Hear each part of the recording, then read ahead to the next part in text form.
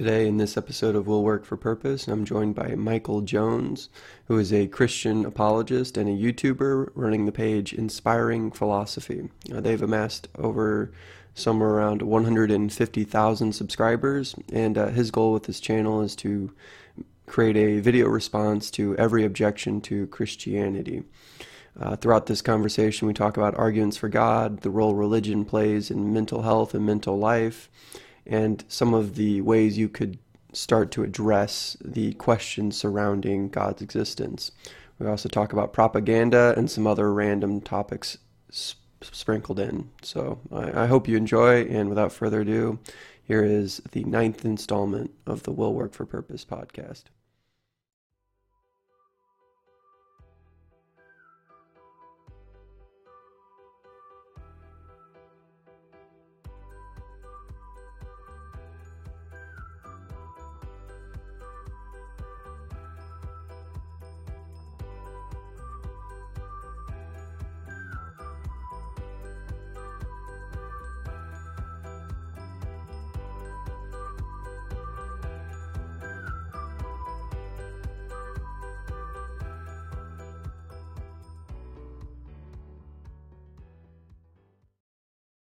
All right. So you're like a Christian apologist and a YouTuber, and you do a lot of debates and things like that. How did you kind of get started doing that? How did you were you initially like, I want to be an apologist, I want to be a YouTuber, I want to do all this, I want to be, like what were your goals initially? My goals initially were that I kept getting in Facebook debates, and before that MySpace debates. So tells you how old I am. And I was sick and tired of repeating myself. So I thought, you know what? I'll make a couple videos. I'll just put them on YouTube. I'll make them public, whatever. Maybe someone else could find them useful. And then if I get in more debates, I won't have to repeat myself. I could just show them the video and problem solved. So I did that. And then my videos started to get popular, more than I expected. People asked me to do more. I realized I had to deal with more objections. So I kept doing more. And then it just sort of started snowballing. So yeah, this was never my intent to get to where I am. It just sort of happened. And were you studying anything in this vein? Like, were you studying, philosophy of religion, science, things like that? Were you doing any of that like prior to doing videos? Or? Well, I am now. I'm currently in a graduate program for philosophy. So that's going great. But no, at the time I just got out of school for video editing.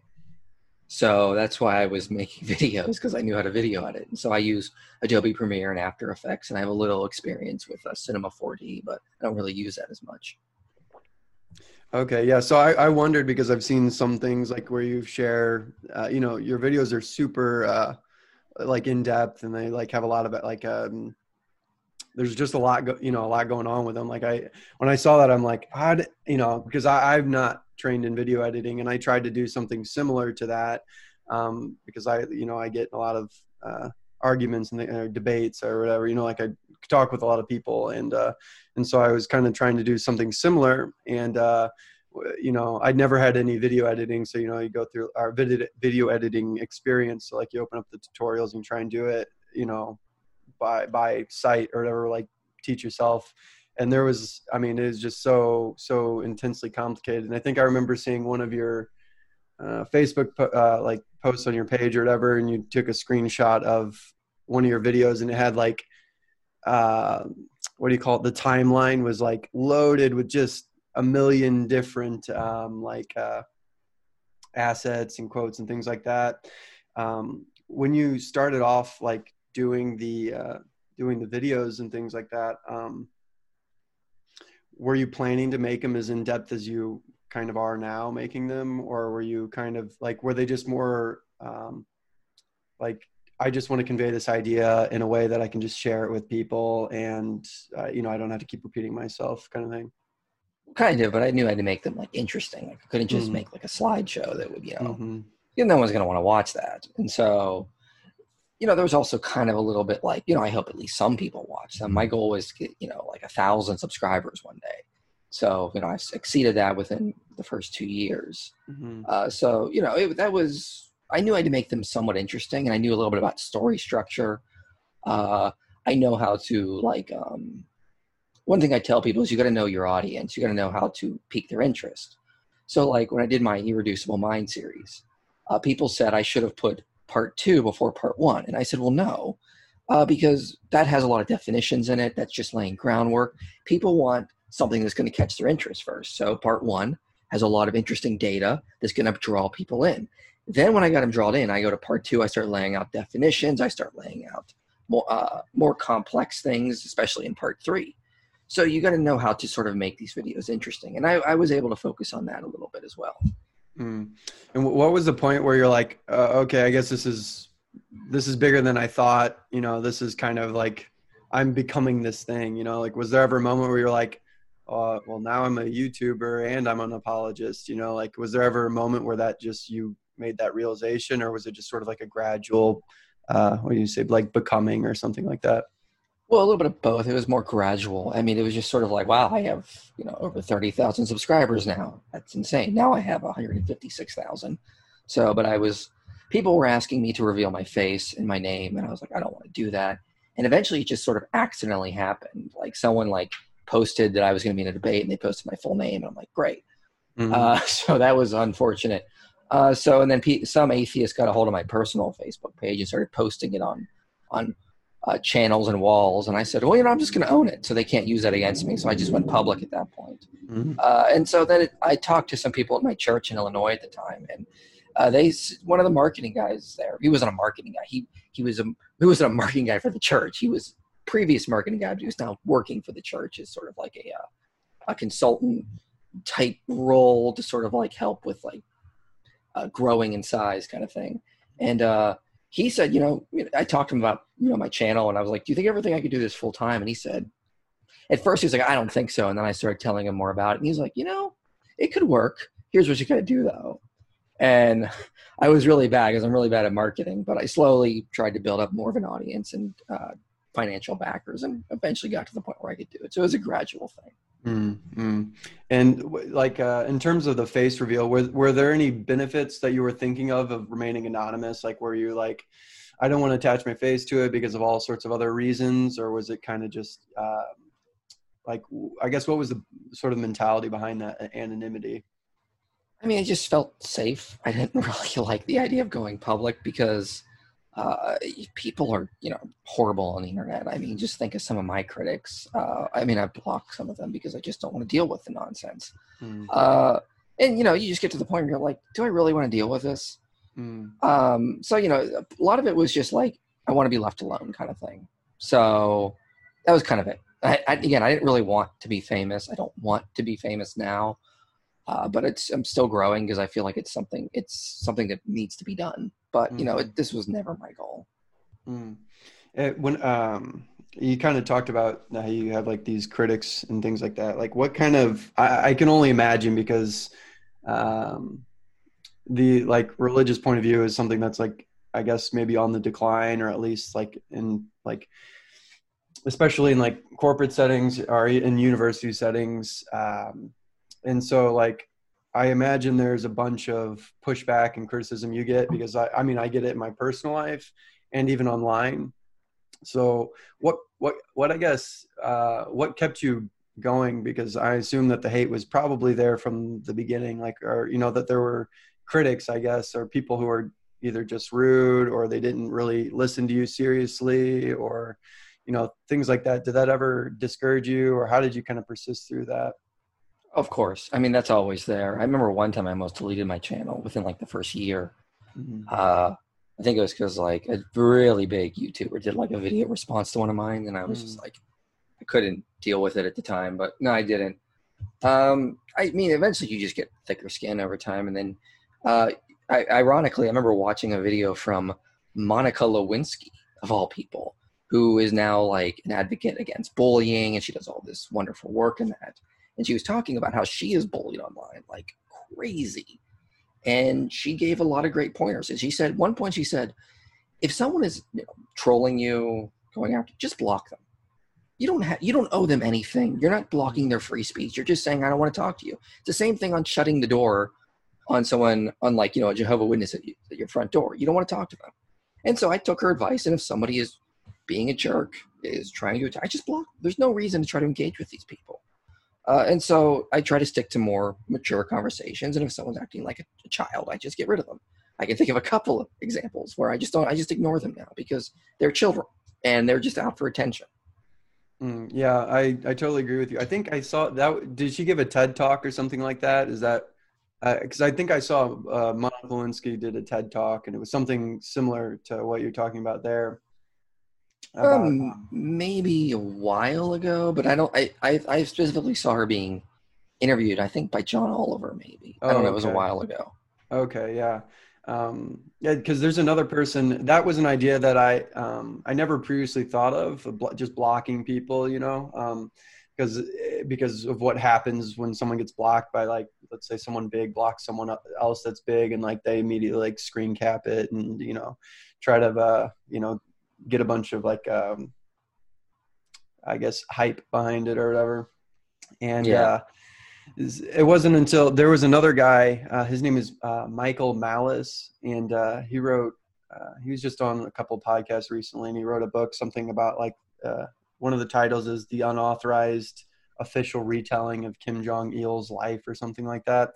I think it's like a satire piece, but he talked about that too. It's sort of like, imagine you're going to a party, like you don't just let anyone in that party, at least if it's in your own home, you know, like you have a specific guest list, you know, and it's like, you kind of have to treat social media and like the internet sort of like that, you know, like, because the words that are uttered there in some sense, like have the similar effect on you as if they were uttered to you face to face, except the person saying them doesn't, like, there's no, like, you know, since there's a screen in between or there's a level of ambiguity, they sort of like take liberties with that, you know, and they can be much more harsh than they might be in real life.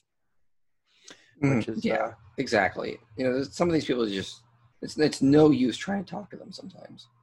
And that actually kind of brings up another question, because I've watched a lot of your debates, and sometimes when I'm listening to them, it's almost like and I try to like be as unbiased as I possibly can, because like I'm a Christian too, you know, and so like I try to remove myself from that and just sort of, you know, who's making good points and things like that. And like sometimes it's like your debate opponent is either talking past you or like just totally disregarding, you know, a lot of what you're saying, or like they're trying to put on some like slam poetry expedition and you're bringing up studies and, you know, stuff like that. And like, does that like, and I've heard some people questioning the value of debate, and I talked with James Coons, the guy who runs Modern Day Debate. I interviewed him a couple weeks ago, and he obviously values debate highly, because that's like what he does. You know, he moderates debates, like lots of them. You know, and but I'm curious to get sort of your perspective as someone who frequently debates. You know, like how do you, I guess, justify going into a debate where you may already know that the person you're talking to is not going to listen to anything you're going to present to them? Well, there's a couple things you got to think about debates. One is there's a political element there. Okay, I'm not going to debate a troll that just is bothering me online and is trying to tempt me into debate. I'm not going to debate someone who's got like a channel and they got 3,000 subscribers and they're incredibly rude and they're just insulting me, because I'm not going to benefit from that. My audience is not going to benefit from that. Now, let's say the amazing atheist wanted to debate me. Okay, he's a troll. He's rude. But my audience is going to greatly benefit from that. He's got a much larger audience to that. So there's a level of trollness based on popularity that you have to factor into the whole thing. So there is a political element there that, you know, obviously I would debate, you know, a total douchebag that's got over 1 million subscribers, because my audience would greatly benefit from that. My channel would greatly benefit from that. The exposure would be wonderful. So there's that going on. So I'm more than so. Someone who's got a really much smaller channel, I'm not going to benefit from them. They're not a mature person. But if there's a mature atheist, someone like Jim Majors, someone I like, someone I respect, I'm more than happy to debate them, because I like to engage in those types of conversations. Now, with regards to if I'm going into one of these conversations with one of these, you know, person I know is not going to listen to me, I can think of like the Aaron Ra debate. Nothing I said was going to get through to him. You know, I knew that flat out. I'm going to do the exact opposite thing you saw in the recent presidential debate with Trump and Biden is I'm going to let him talk, and so people can see how ridiculous he sounds. And it worked. He became a meme in a lot of ways. People started posting pictures of him. 20 years, that went around for a while. Yeah. And sometimes you gotta let them expose themselves. Yeah, I re-listened to that debate this morning just because I found that such like an interesting debate, because it was so that was whenever it felt like he was putting on some sort of like creative writing exposition or something like that. Like initially, like you listen to his opening statement, it's like he's well written and articulate, but it's like there's no substance there. And so and that was and like I was glad that it became so memed in some sense, because it was like, oh yeah, okay, like people are kind of self-aware. Even the people who support him recognize how silly he sounded in a lot of his statements, like in the cross-examination and things like that, were just really, really, really like funny to me. But also, like whenever I sat down and watched that, I noticed that this morning I was like physically nervous, like watching that debate. And like, I'm not part of the debate. I get really nervous whenever I debate, and I've never debated anyone who's like really big, or like even, I've debated in like college classrooms, like in my ethics class and things like that. But I never have been in front of someone who, I don't know, who is either like well-versed in any kind of like rhetoric, logic, argumentation skills, or anything like that. And so I guess my question is, how were you, were you or are you able to be calm during a debate, especially like, for instance, that Aaron Ra one, where it just kind of felt hostile in a lot of ways, obviously, because he, had that one major outburst about his, time or whatever. Like, were there yeah, I get very nervous before debates because it's not, but I'm not nervous about facing the person ever. I'm nervous just to make sure I have all my facts right. I'm nervous to make sure I've done enough research. Is there something I forgot to look at that I could get caught off guard with? So like, I always prepare for debates to the point where I end up only using 30% of what I prepared for. Like, I had so much more prepared I could have used that I just didn't. And so when I'm in those debates, I'm not that nervous because I know that I have facts. They don't. I just have to stick to the facts and put it out there, and the audience will see that. I mean, and that's what happened. I had atheists told me that I won that debate. I had atheists there that told me that I did really well and that I won the debate. I had one message after that debate that was kind of funny, that argued I lost the debate because I relied too much on data and I ignored my emotions. I didn't get the emotional aspect that Aaron was trying to get to and how people are hurt by religion. And I'm like, but I have the facts. He just has anecdotal nonsense. Like, what? But I mean, there's nothing really to worry about that. So what I get nervous about is, do I have all the data ready to go? But no, when dealing with people like that, you just got to let the audience see what they really are. And the reasonable ones will notice. There's nothing more you can do with that. You can't try to convince them. I never go into a debate to try to convince my opponent. That's one of Matt Dillahunty's tactics. You go into debate, he'll just say, I'm not convinced. And then sometimes the Christians fall into it and try to convince him. Well, it's a waste of time. I'm going to try to convince the audience that this guy doesn't know what he's talking about, and I have all the data.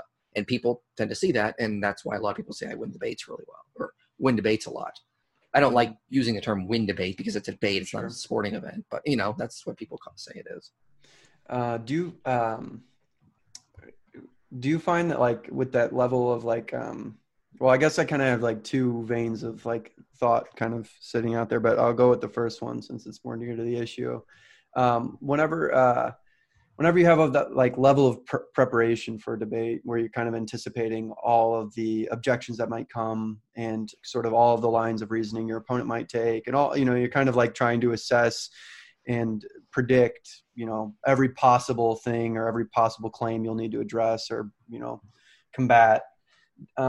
Does that ever, like, sort of distill down into, like, your personal conversations? Like, let's say if you're having a conversation with, I don't know, some guy at a bar, and you're talking kind of casually or whatever, do you ever kind of slip into that prepared statement debate mode? And do you just like, is that kind of always on hand, or is it only kind of summoned at the beckon of like a major debate?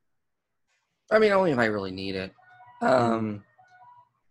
You know, if I'm in a conversation with someone and they just say something ridiculous, like, well, Christmas is clearly a pagan holiday, I'm going to be like, no, it isn't, and here's why. Mm-hmm. So I sometimes I have that like built up and ready to go, but at the same time, it's, I don't know, I'm trying also not to like ruin conversations. So I try not to do that. That was another question I had. Do you frequently get people? I'm sure maybe it happens more now, or maybe it doesn't. But where like more people just kind of come up to you and want to sort of have it out with you, where like, you know, you're just, maybe people in your community are starting to like recognize you and or no, whatever. It's like that never happens. Of course, I don't go out that much either. So. Mm-hmm. Do you find that like? You're on it, like for me it's really hard whenever I'm talking with someone and they say something that's obviously false, like but they are kind of joking, or they're not like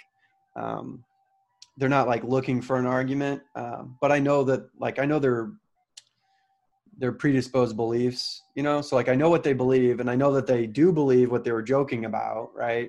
But they're not looking for an argument, and sometimes I frequently fall into like sort of a like arguing with them about whatever it might be, you know, that they say offhandedly. Does that ever, I guess, do you ever get sort of trapped in that where you're kind of just like, it's really hard for you to just let jokes be jokes and things like that? Or are you like kind of? No, because it's not worth it half the time to try to convince people like that or in that kind of situation, because it's not going to work. It doesn't matter what I could say. They're not going to be convinced. So, you know, I'm fortunate enough that I'm not like I'm not a political pundit, because that's much more vitriolic. Mm-hmm. If you get into politics, you'll just dismiss things out of right, and it's all based on fear, anger, and emotion right now, it seems, from every side, every angle. So a little bit of that is in just about everyone's, you know, personal beliefs, regardless of what it is, even on something so simple like if Halloween or Christmas is a pagan holiday. And so if I try to convince them in that kind of setting, they're just going to get emotional and dismiss everything I say. So I just move on with my life. It's not worth the time or effort. Were there any, let's see, you kind of focus a lot on like science philosophy, like philosophy of science and history and like philosophy of religion kind of. Are there any like if someone was kind of wanted to, like they saw your debate and they're like, oh, I want to know what Michael knows. I want to kind of like, he seems to have a good understanding of all these things, and he's able to integrate things that I previously thought were in conflict, namely like science and faith or science and religion. Were there any like, I guess, what would you say, like gateway books or gateway like things that you started to read, watch, you know, listen to, that kind of helped you sort of fall into the vein that you fell into with science, religion, and history? You just got to read a lot. I mean, a good place to start is for Christians is Philosophical Foundations for a Christian Worldview, even though there's plenty in there I disagree with. That's gives you a good base of a lot of the different things in philosophy and some arguments for God's existence. With science, I mean, there's so many areas you can cover. It's hard to really say there's just one book to do it. I mean, depends on what subject. There's like, for me, like I typically don't, I'm not very, I guess, like big into science in the general sense, like as far as like chemistry, physics, biology, those types of areas. Do you find that that's the most effective way to argue, or maybe it's the most accepted way to sort of argue for God's existence, or, you know, I guess like, because you focus on those areas so much, is there any way, like, do you value them over other like other lines of argumentation or reasoning or things like that?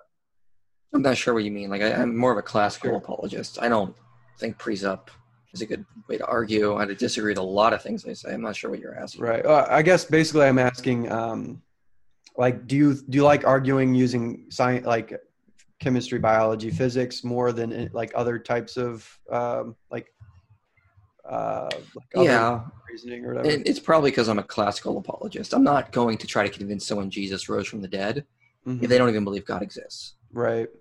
It's pointless because they're going in their background knowledge. They don't even think that God exists. So there's no way they would uh, accept anything I have to say. So I mean, they're just going to say, well, a naturalistic explanation is probably more likely because God doesn't exist. So if I can't convince them that God doesn't exist, I'm not going to try to argue for Christianity. Mm. So I try to think of that background knowledge stuff. Another thing I've recently discovered is I'm not debating atheists anymore on the resurrection if they don't think Jesus was buried in a tomb. Mm. So if anyone wants to debate the resurrection with me, I'm going to say, okay, do you believe God exists? If the answer is no, I'm like, well, let's debate God's existence first. Okay. If they say, sure, I'm a deist, I'm like, okay, do you think Jesus was buried in a tomb? If they say no, let's debate if Jesus was buried in a tomb. If you can't accept that, you're not going to accept the resurrection either. So I think about, different like steps. Where are you at? I'm not going to say, well, you have to believe Jesus rose from the dead if you can't even accept that he was actually placed in a tomb when the evidence is overwhelmingly in favor of that. So, that's kind of how I go. I'm a step type apologist. If I can't get you to step 7, or if I can't get you, I'm not going to try to get you to step 7 right away. I'm going to try to get you to step 1, then step 2, then 3, then 4, then 5. That's my strategy. No, I'm right there with you. It's like one of those things. I tried to go for the lowest point, where it's like, what is the like most base thing that we disagree on that pertains to the existence of God. And a lot of people, that I've known and like church settings and things like that always, I guess, took issue in some way with the way that I would go about those types of conversations.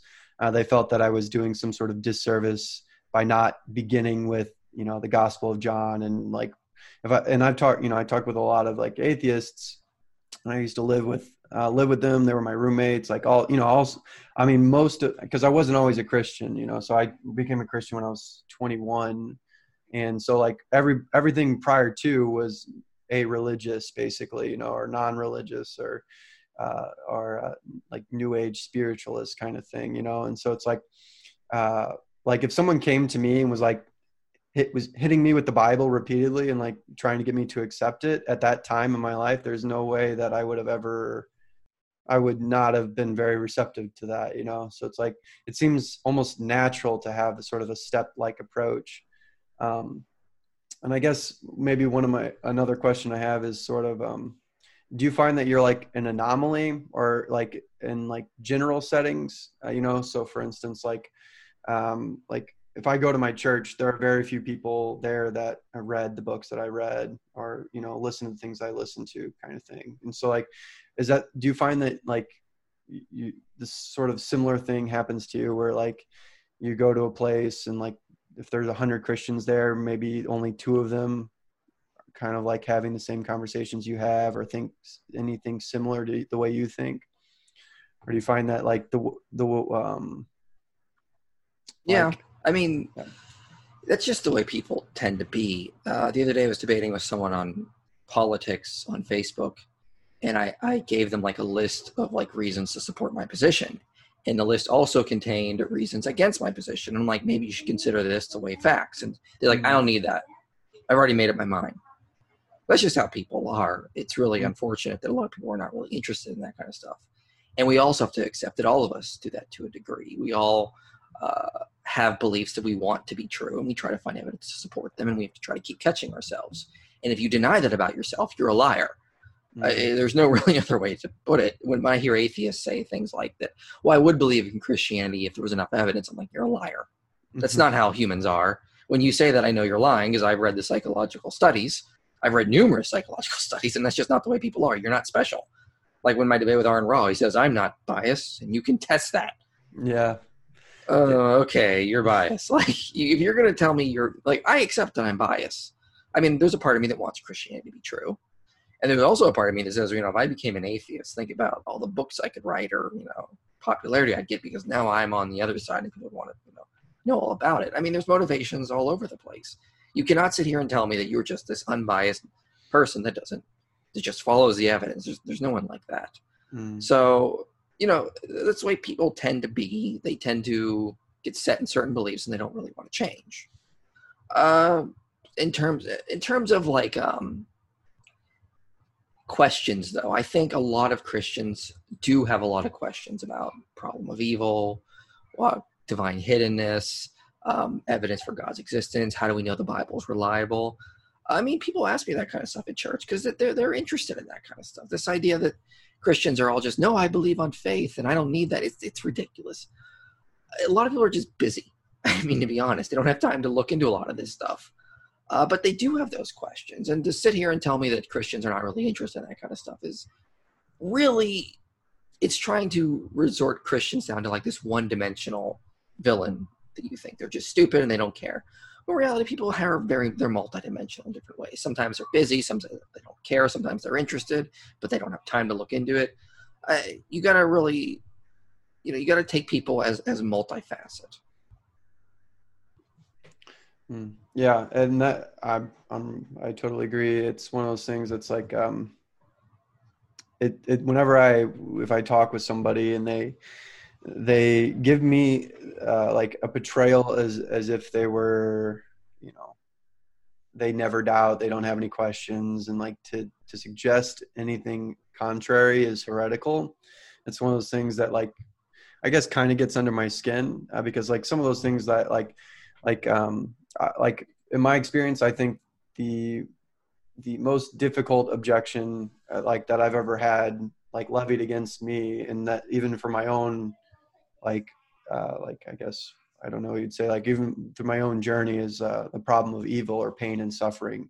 Like that it's so because it's so human in some sense. Like it's so visceral, it's so emotive and that kind of thing. And so it's like whenever I used to try and bring this up and like ask really tough questions to people that I knew, and like it was always met unfavorably, and it's like, if in my opinion, I think that if you don't take the problem of evil and pain seriously, it's like very hard to it's hard for other people to in some sense take you seriously who aren't Christians, I guess, because it's like you're dismissing some major part potentially of their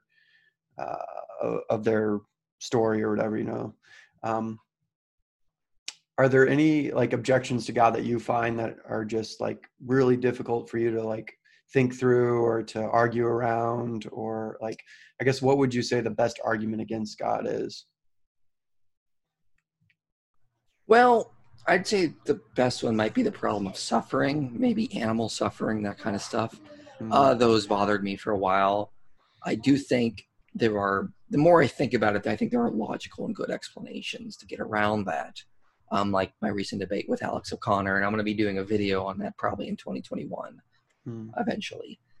So I don't see a lot of the objections. I feel like when you first start looking at them, they seem difficult.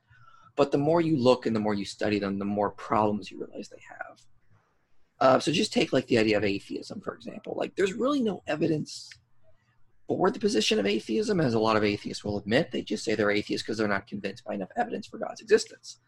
Okay, well then, why don't you believe in God? Well, they'll go to things like the problem of evil or something. I'm like, well, there's logical explanations to deal with those, reasonable explanations to deal with those. And so there's all this positive evidence for God, and the arguments against God's existence can easily be sorted out with just a little bit of data, a little bit of putting out some rational arguments. It really doesn't feel like there's really that much to really leave a theistic position once you start really going into the data. And that's why a lot of the conversations I have with atheists just sort of devolve to, well, I'm not convinced. I don't really care if you're not convinced. I have all the evidence. I will say this is the best inference. This is the most plausible explanation, the most probable explanation.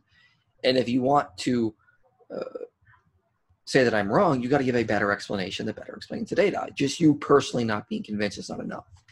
So, I mean, the more I think I debate atheists, the more I bring the arguments up to them and deal with their objections, the less I am, the more likely I am to feel like their position is just, it's utter nonsense.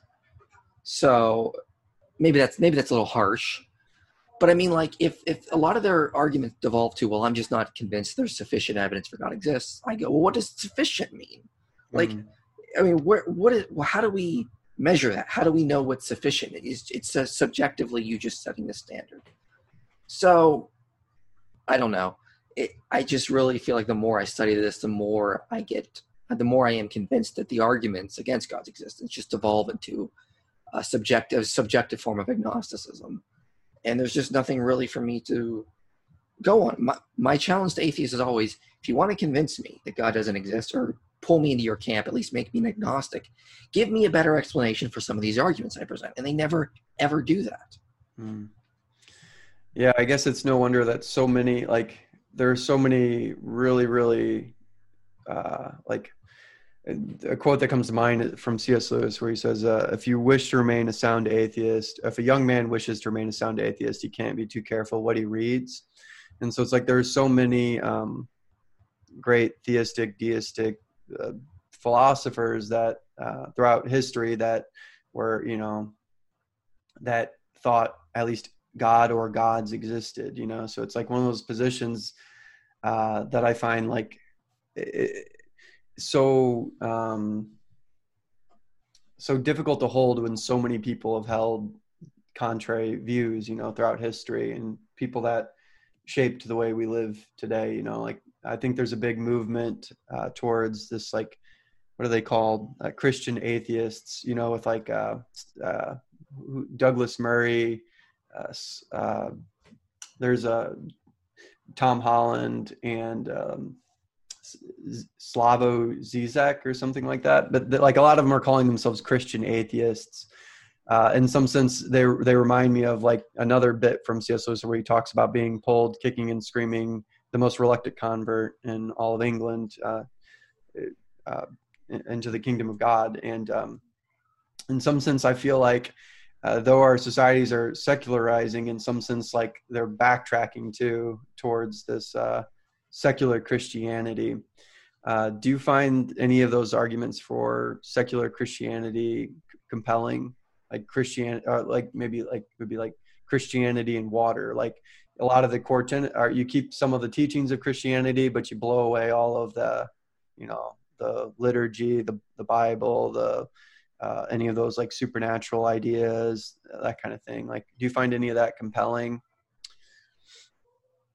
Well, I feel like that's hard to maintain or keep for a while. I mean, what's the point at some point? I mean, I feel like if you start rejecting like the foundation you have in Christianity, you're just going to slowly devolve into relativism or postmodernism. This is a problem with a lot of liberal Christians right now. Progressive Christianity sort of came out, a couple decades ago, and they were like, we don't know if Jesus really rose from the dead. We don't know if he was born of a virgin. And those churches are suffering. People are leaving them in flocks. There's not as many as there used to be. It's because people realize, what's the point anymore? If Jesus didn't rise from the dead, what's the point? Paul said this very clearly in 1 Corinthians 15. So, no, I feel like when people try to do that, I'm going to be an atheist, but keep some of the good things of Christianity. Yeah, you might be okay, but in a couple generations, it's just going to devolve into relativism.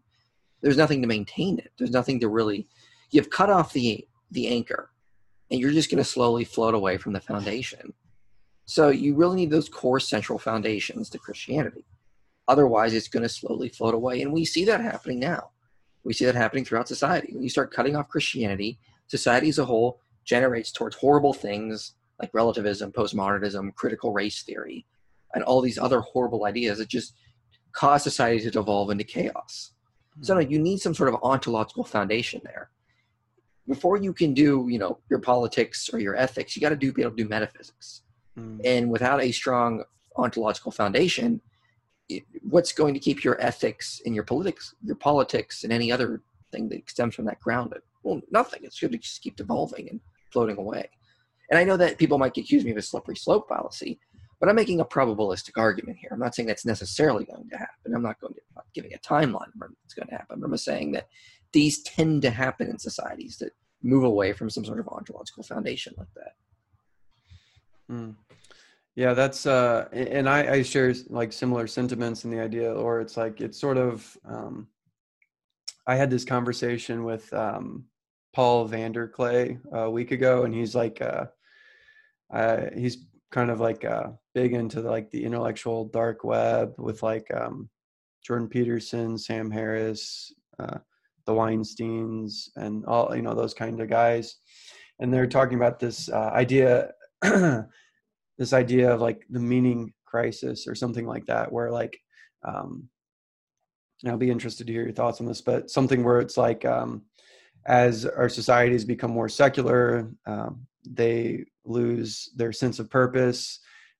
With a lost sense of purpose, there are all sorts of consequences that come, and not any purpose will kind of do, because people aren't so easily duped by just sort of like, you know, you can lie to yourself for maybe a week, a month, a year, but you know, it's not always so easy and to lie to yourself for 50 years, you know, like, especially because, you know, I think lies are corrosive, you know, like Dostoevsky says, like a man who lies to himself comes to a point where he can no longer discern truth within himself, and thus gives himself over to coarse passions and desires, essentially like obliterates his life, you know.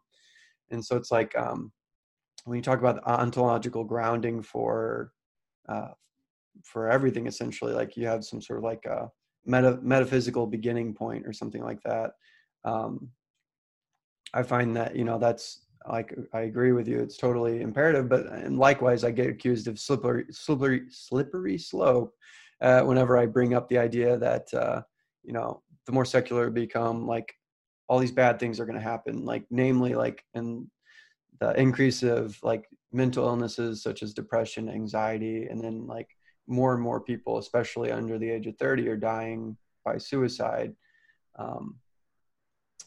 Yeah. And go ahead. Yeah, I mean, I would say that tends to be what happens. It's not going to happen for every atheist. I mean, there are Christians that suffer from depression as well. So it's just like a general trend. There are obviously going to be anomalies and counterexamples.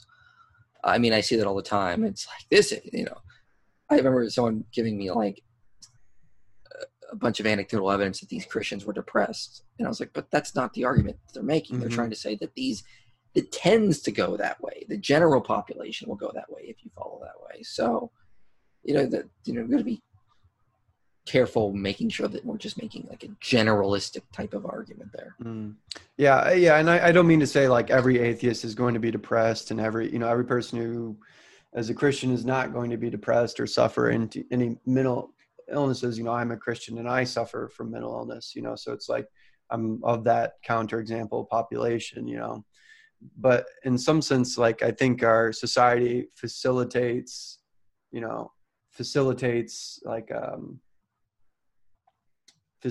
depressive moods, and well, I guess that it could just stop right there. You know, it's like in some sense, mental illness has been romanticized, and I wonder how much of that has to do with like what would you call like the ontological shift, maybe, or you know, like that shift from like shift to secularism from like from like a religious point of view or whatever.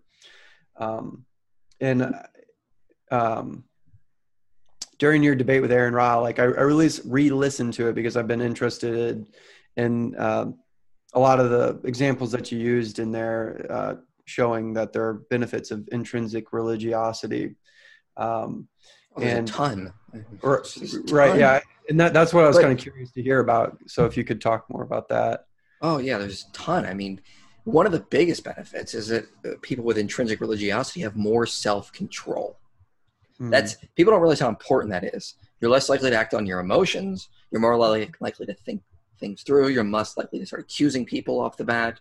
You're more likely to evaluate situations better.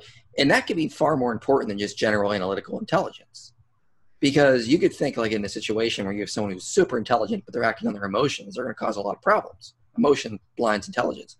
But if you're someone with a little bit lower intelligence, and they have more self-control, well, who do you think is going to come out on top eventually? Well, the person who's taking their time and evaluating the situation. Intrinsic religiosity is extremely beneficial for self-control. It also helps with reducing psychotic tendencies. It helps with people having more of the 5 big personality traits. So it makes people more extroverted. It makes people more willing to be agreeable. It makes people, think things through and try to listen to either side more. I mean, it reduces suicide rates, crime rates slightly, drug and alcohol abuse. I mean, ironically, religion, it's funny because the narrative in the media seems to be the opposite, is that we are filled with religious fanatics, but intrinsic religiosity tends to give people more self-control, more confidence in themselves, and less likely to act upon their emotions and do stupid things. Now, the reply I get from atheists, and I've seen this all over Twitter, is like, but Europe is so much happier than America right now. If you look at happiness rates across Europe, then they're also more atheist. Okay, I've seen people like Holy Kool-Aid make this argument recently, and I want to just like facepalm. It's such a stupid argument, and I can tell you why, and I can debunk all this quite easily. One, I'm not saying, I'm using this as like an analogy. I'm not accusing him of anything. So any atheists that listening, don't jump on emotion here and run down my throat on this. But this is the exact same dumb argument you get from white supremacists. Oh, Europe is so much whiter than Africa, and Europe is so much happier. Well, I guess whiteness just makes people happy. It's a stupid argument. I mean, that's an association fallacy. You're looking at two things that are just correlating, and you're not actually deriving any causation from there. Another issue is a lot of European cultures are prone by their culture to say they are happy just because. Like, you're expected to be happy. Go to Japan, you're expected to not say you're happy. You're expected to say, because that would be too much, you're claiming too much honor for yourself. Why would you be so happy with all these other people around you? You got to be more with what your current culture is. But if you go to Europe, no, you're expected to be happy. So a lot of people say they're happy without actually being happy. It's just, it's like if you were to ask me, how you doing? I'd say, I'm supposed to say, I'm fine, doing okay. Even if I'm not, that's just expected to be, because that's our culture. So that's also easily debunked. And also, so the problem is it's correlation causation, not taking in cultural artifacts, which are going to affect those statistics. And they need to actually look at data that looks at atheists directly, that looks at intrinsic religiosity directly. They don't want to do that. They don't look at countrywide data and run wild with it. So it's easy to debunk that kind of stuff. And so again, when you actually get into the studies that focus on actual sample sizes, intrinsic religiosity increases overall well-being, overall happiness, overall self-control, overall agreeableness, in every stretch of the imagination. So you got to really look at the studies, and a lot of these people, they just don't, unfortunately. Yeah, I totally agree. And it's interesting. That self-control bit, I think, is really, really important. I was listening to, I guess there's sort of like a couple things there where it's like, I was listening to the psychiatrist from Harvard talk about that. And he was talking about self-control and like the ability to know whether you're lying to yourself or not, or whether your thoughts are being clouded by your emotion. And he pointed to, and this is like, I couldn't cite any studies or anything like this. So I'm kind of in one sense taking his word for it, but he talked about how self-control played a major factor in whether you would be able to know whether you were thinking rationally, basically. And he talked about something, and he gave sort of like this like cursory litmus test to know whether you were in control of yourself. And he said, if there's something in your life that you like eating right now, could you give it up for 60 days without any, like if you like, I like Reese's peanut butter cups. If I could just stop eating Reese's peanut butter cups for 60 days, then that would be a good indication that I might be able, like that I have at least some levels of self-control in me. And I think in some sense that's like, I've been like thinking of this idea of, I've been reading this book called The Imitation of Christ by Thomas Kempis. And it's like, I don't know if you ever read that or not, but it's like 100 pages. And it's essentially like it's like a common prayer book, sort of. It's like got meditative practices almost, where it's like each chapter is different. So like the first one is despising all vain things, and then like the next one is having a humble opinion of yourself. The next one is prudence in action, and it just kind of goes down all these different basically virtues, and you read them and you meditate on them and that kind of thing. And it's supposed to like it was written in like the 1400s by a group of monks. And then this guy, Thomas Kempis, in like 1417 or something like that, assimilated it into one book. And the reason I talk about that is like a lot of it is about self-control and regulation, and like, not like, one of them is don't give yourself over to haughty desires. Don't like puff yourself up and make yourself look better. Don't do all these things, And it's like, in some sense, it's almost impossible to see how that would be a bad thing, like regulating yourself. But more and more, like the arguments are in favor of total liberation of the desires, where it's like you can do whatever you want, whenever you want, and however much you want to do it. And I can't help but think that will have like negative impact on society at large, but I don't know. I was going to ask a question, but if there's anything there that you wanted to respond to or had a thought on. Not right now. No, sounds good. I mean, I just have to look more into that because I'm not familiar with the work you were citing. Right. And like I said, like I couldn't point to like specific like studies or anything like that. But one thing I have noted, like I'm studying to be a clinical psychologist, and one of the things they talk about, like in regards to personality inventories, and this kind of goes to your idea of like being socialized to always say you're happy, or to at least always like nod to like being better than you actually are, where they talk about personality tests, a lot of like the real serious ones that I can't think of the full name, but it's like the Neo something personality test. Basically, it just measures the big five. 5 big personalities. Yeah. It runs on the 5-factor model. And it's like agreeableness, extroversion, neuroticism, openness. And what is the 5th one? Extroversion. Did you say extroversion? No, extroversion, conscientiousness. I'm pretty sure intrinsic religiosity actually slightly increases openness, but increases conscientiousness and agreeableness and extroversion, and is not correlated with neuroticism, which is a great thing. I mean, you'd want that. And so intrinsic religiosity really helps with that. Right. It's like a lot of the virtues that, for instance, like I like that idea of the imitation of Christ being like, because I've been thinking a lot about like purpose and meaning, and sort of like, how can you sort of live a purpose at every moment of your life, sort of thing. Like a lot of people feel aimless.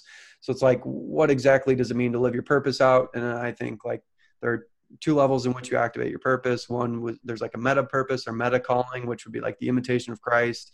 And then there's like a specific or an individual or particular purpose, which is like your vocation or whatever.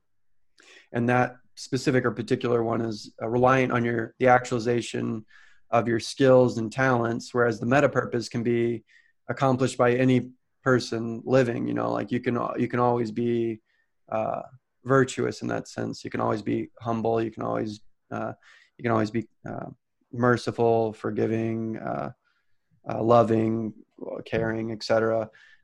And so, where was I going originally? Oh,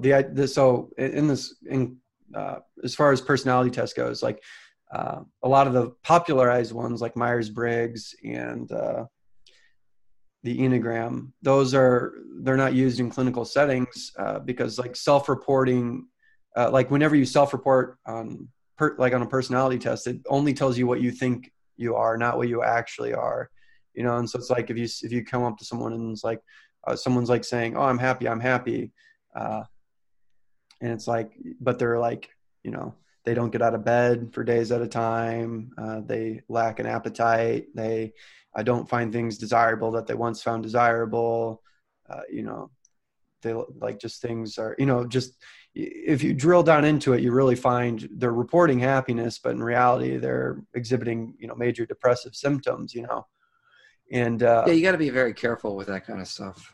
Just say if someone says they're happy doesn't mean they actually are. That's the problem with a lot of like the poll data coming out of Europe. Just because someone says they are doesn't mean they actually are. And a lot of that stuff is really hard to measure because you'd have to like get into medical reports, which are off limits most of the time to the public. So where do you go on? It's hard to measure that kind of stuff. And Right. so this Yeah. is why a lot of research actually like has people take certain tests where they Mm. subtly myth things without doing it. Like, for Mm. example, the religious orientation scale. Mm. That reminds me, there was a guy, I don't know if you watch Unbelievable with Justin Brierley, or if you've ever heard of anything Mm-hmm. from him. Yeah.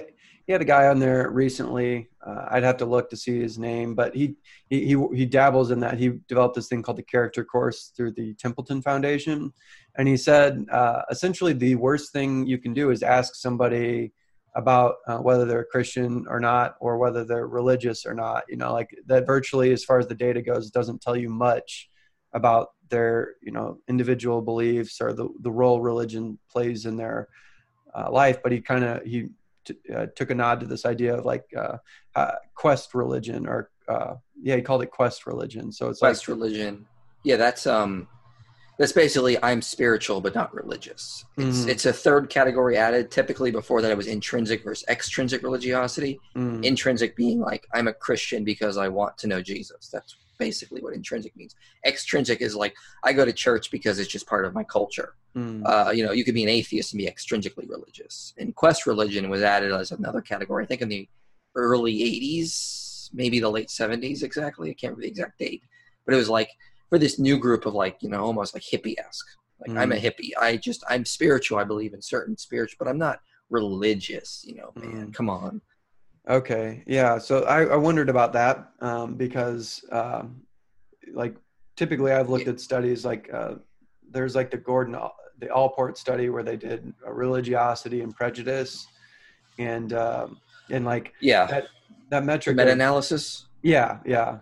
And so to cover that, Quest was very much negatively correlated with racism. Intrinsic religiosity was slightly negatively correlated with racism, but it was basically within a margin of error, so it's basically meaningless. Extrinsic religiosity is what was correlated with increased levels of racism. And if you read the conclusion of that paper, they say, we find no evidence that the promotion of Christian doctrine is correlated with racism at all. So if you're quest intrinsic, you're probably not going to be prejudiced or promoting racism. If you're extrinsically religious, you tend to be more racist. And also the other thing about that is they note in the paper there's a declining effect. That if you were extrinsically religious in the 70s, you were likely to be more prejudiced than you are now if you're extrinsically religious. So there's a declining effect. And that's probably has to do more with correlation, not necessarily causation. So culturally speaking, it's just a cultural artifact that is slowly going away. It's not actually, it's only correlated with extrinsic religiosity. It's not actually, there's no causal factor there. Yeah. And so that sort of brings an interesting question to mind, and we're about at an hour. So like if you need to go or anything like that, but otherwise we'll probably be ending here shortly. So, but some people who would read that study on a cursory level might think, like if they literally, were picking lines from it or were presented with lines from it, they may come to believe that religious behavior, religious practices in general led to increased racism, and how much, I guess I really don't know how to formulate the question, but essentially like either how often do you find people misusing data to support faulty premise or faulty conclusion? And then all the time. Yeah. And that's something I figured.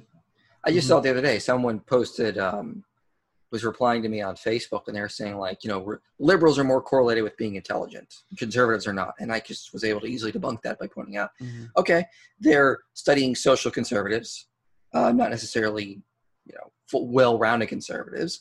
They're only looking at analytical intelligence. They're not factoring all these other different types of intelligence into there. There's a lot of limitations of these studies. I went through them all. I remember, I think it was Genetically Modified Skeptic did a video where he was like partnering with Alex O'Connor, and they cited this ridiculous study that, there was a study done on children that showed that children of atheists are far more, generous than those in Christian or Muslim families. What they didn't tell you is that study was retracted. It was retracted. the conclusions were bunk. They made mathematical errors. It was pointed out to them, and they retracted the study. So good on them for doing that. The problem is I still see atheists today citing that paper as if it's somehow valid or valuable, and they are not familiar with the fact that it's been retracted. Another one is that recent meta-analysis showing that atheists are far more likely to be intelligent. It was a big meta-analysis. And I did a whole video just going through the problems with that paper. Is that, again, they're lumping all sorts of things together as religion. Like they're taking one study that just looked at fundamentalism, or one study that just looked at quest religion. They're saying, oh, this is the same type of religion. You can't do that. That's a horrible way to do that. There's no evidence that intrinsic religiosity is negatively correlated with intelligence. And they even made a mathematical error. They used the wrong coefficient. I forget the exact term it's called, but they used the wrong. They used Pearson's R. They should have used something called Spearman's Rho to calculate that, because their data was skewed, and they don't tell you any of that. So there's numerous problems with that. In fact, someone on Twitter was mad at me, and they said, "Well, how do you know you're more intelligent than the researchers?"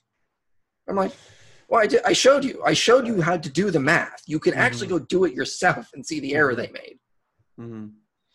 That's something I've noticed a lot more now too, where I think, especially with like social media, with like Facebook, Twitter, Instagram, those kinds of platforms, where it's like, previously in previous generations, like if you wanted to spread propaganda, you would put a poster on a wall, or you would, do like a radio ad or something like that. But now, like, I routinely will scroll on Facebook, and I may see 2/3 of what's being shared there is essentially propaganda for, a lot of it's for political viewpoints, like socialism, communism, Marxism. I haven't seen anyone share anything favorable of like Stalin or Lenin yet, but I'm sure we're not far away from that, I'm sure. But I've seen it. I mean, really? I've seen favorable stuff of Lenin. I see people defending some of Stalin. There's conspiracy theories that Stalin, was actually a great guy, and all the stuff we hear about him is just propaganda from the West. It's like, come on. I mean, he should be denounced at the same level as Hitler. Yeah. They're both the same level of just horrible, evil people, and yet people still venerate his grave. It's absurd. Yeah, I wonder about that. Same thing with like Mao Zedong, and there are a lot of like genocidal figures in history that either people don't know about, or they're still honored. I'm reading a book on the rape of Nanking, and like I've been asking people just offhandedly if they've ever heard of Nanking or what happened in Nanking and things like that. It's like virtually nobody knows about. Do you know who stopped the rape of Nanking? I do not. Nazis. Oh. It was so bad. It was so horrible. The Nazis couldn't even stomach it. That's how bad it was. That the Nazis were there and they were watching, and it went on for a couple of weeks, and then they were like, okay, that's enough. All right. We're genocidal maniacs, but we're not that bad. Yeah, it was something over the course of 6 weeks. They killed some 300,000 citizens of the city. And that was more than like England had suffered. And they were citizens. They weren't like soldiers, so they weren't part of the, they weren't fighting in the war or whatever. Oh, they didn't just they tortured them. They mutilated, tortured them, buried some of them alive. I mean, did all sorts of horrible things. I mean, the ones that survived were the ones who fled into the country and tried to get away. I mean, I could not imagine having to live through something like that. I mean, if that was happening in my city, we would be in the car and just going into the desert. I mean, more likely to survive there. Yeah, seriously. And that's like one of those things where it's like, there's so much that people are unaware of in one sense, like, especially like I grew up in public education in, an average place. I grew up in St. Louis, Missouri. And it's like very like most of the things that I'm learning now, well, a lot of it's self-taught, but none of it was taught to me previously, so it's like, I think that we're setting up for a generation that's far more susceptible to propaganda than any other generation previously. And with the advent of like cell phones and social media, there's like a a more exact way to distribute this propaganda to people in like a more palatable way, a more acceptable way, and things like that. To where it's like, you also have to know people are going to believe what they want. As much as atheists want to deny this, and some Christians too, people are going to believe what they want, and we have to catch ourselves constantly. I mean, there was a researcher back in the 90s, her name was like Ziva Kunda.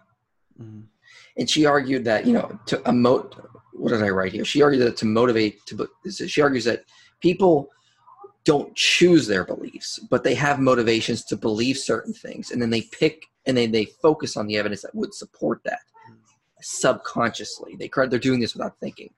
So if somebody is like, it's like a Christian and they want to be an atheist, they may start focusing on, this is just an example, but they may start focusing on data that would support atheism. And then over the course of like 2 years, they're an atheist. Well, the reason is because they had underlying biases that they don't even know existed, where they kind of wanted atheism to be true. And then they said, well, they just followed the evidence. Technically, yes and no. They did follow the evidence, but they did have underlying motivations there.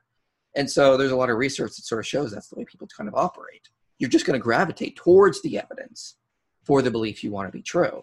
And you're going to gravitate away from the evidence, what you don't want to be true. So yeah, you did follow the evidence, but I mean, it's a lot more complicated than a lot of people want to make it out to be.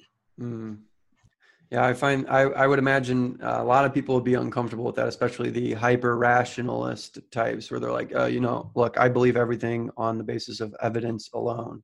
And it's like, I just failed to believe that basically.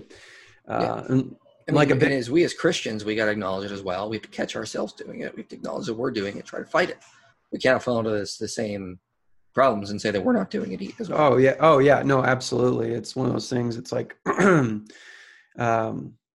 it's like wearing your, like, in some sense, like it reminds me of the practice that the monks used to do. The monks used to do where they would wear hair shirts underneath their clothes. And I'm also reading a book on St. Francis of Assisi, who like would do this basically. He would wear a hair shirt underneath his robes, just to always remain uncomfortable, basically, so that he would always basically be reminding himself that he's a pilgrim of the world and not a citizen in some sense, and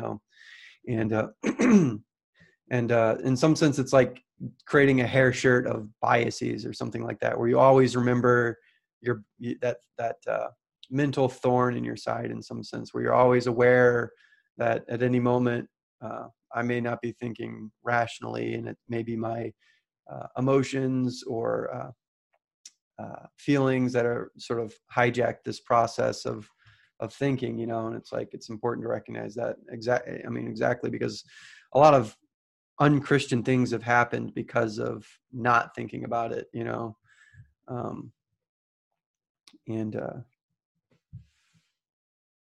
yeah. So I don't know if you had any other thoughts or remarks or questions or anything like that. But I believe we were at our hour, and I think now is a good, without starting up another line of conversation, I think now is probably a good time for us to end it. Yeah. Cool. So if you just want to let people know where they can find your work and where to follow you at. Yeah, inspiringphilosophy.org is my website, youtube.com/inspiringphilosophy. That's where I do most of my work, and videos come out there every other week or every week. Okay, awesome. Well, I really appreciate you coming on and talking with me, and I really enjoyed the conversation, and thanks. Thank you. Thank you for taking the time to listen to this episode of the Will Work for Purpose podcast. If you liked what you heard here, you can find the podcast wherever major podcasts are found, as well as YouTube. So you can find it on Apple Podcasts, Spotify, Google Podcasts, YouTube, Stitcher, etc. Wherever you listen to your podcast, you can find this podcast. If you want to support the work that I'm doing, subscribing is a good way to help, or you can check out the merch store, and the link for that will be in the description below, and you can buy this sweatshirt that I've been wearing, which is the anti-nihilism or the anti-meaninglessness sweatshirt. So thanks for watching. Leave your impressions of the show in the comments below or wherever you happen to be listening to this. And if you want to be on the podcast yourself or want me to interview someone, you can contact me at mosley@tweakingo.com. And you can find the rest of my work at tweakingo.com.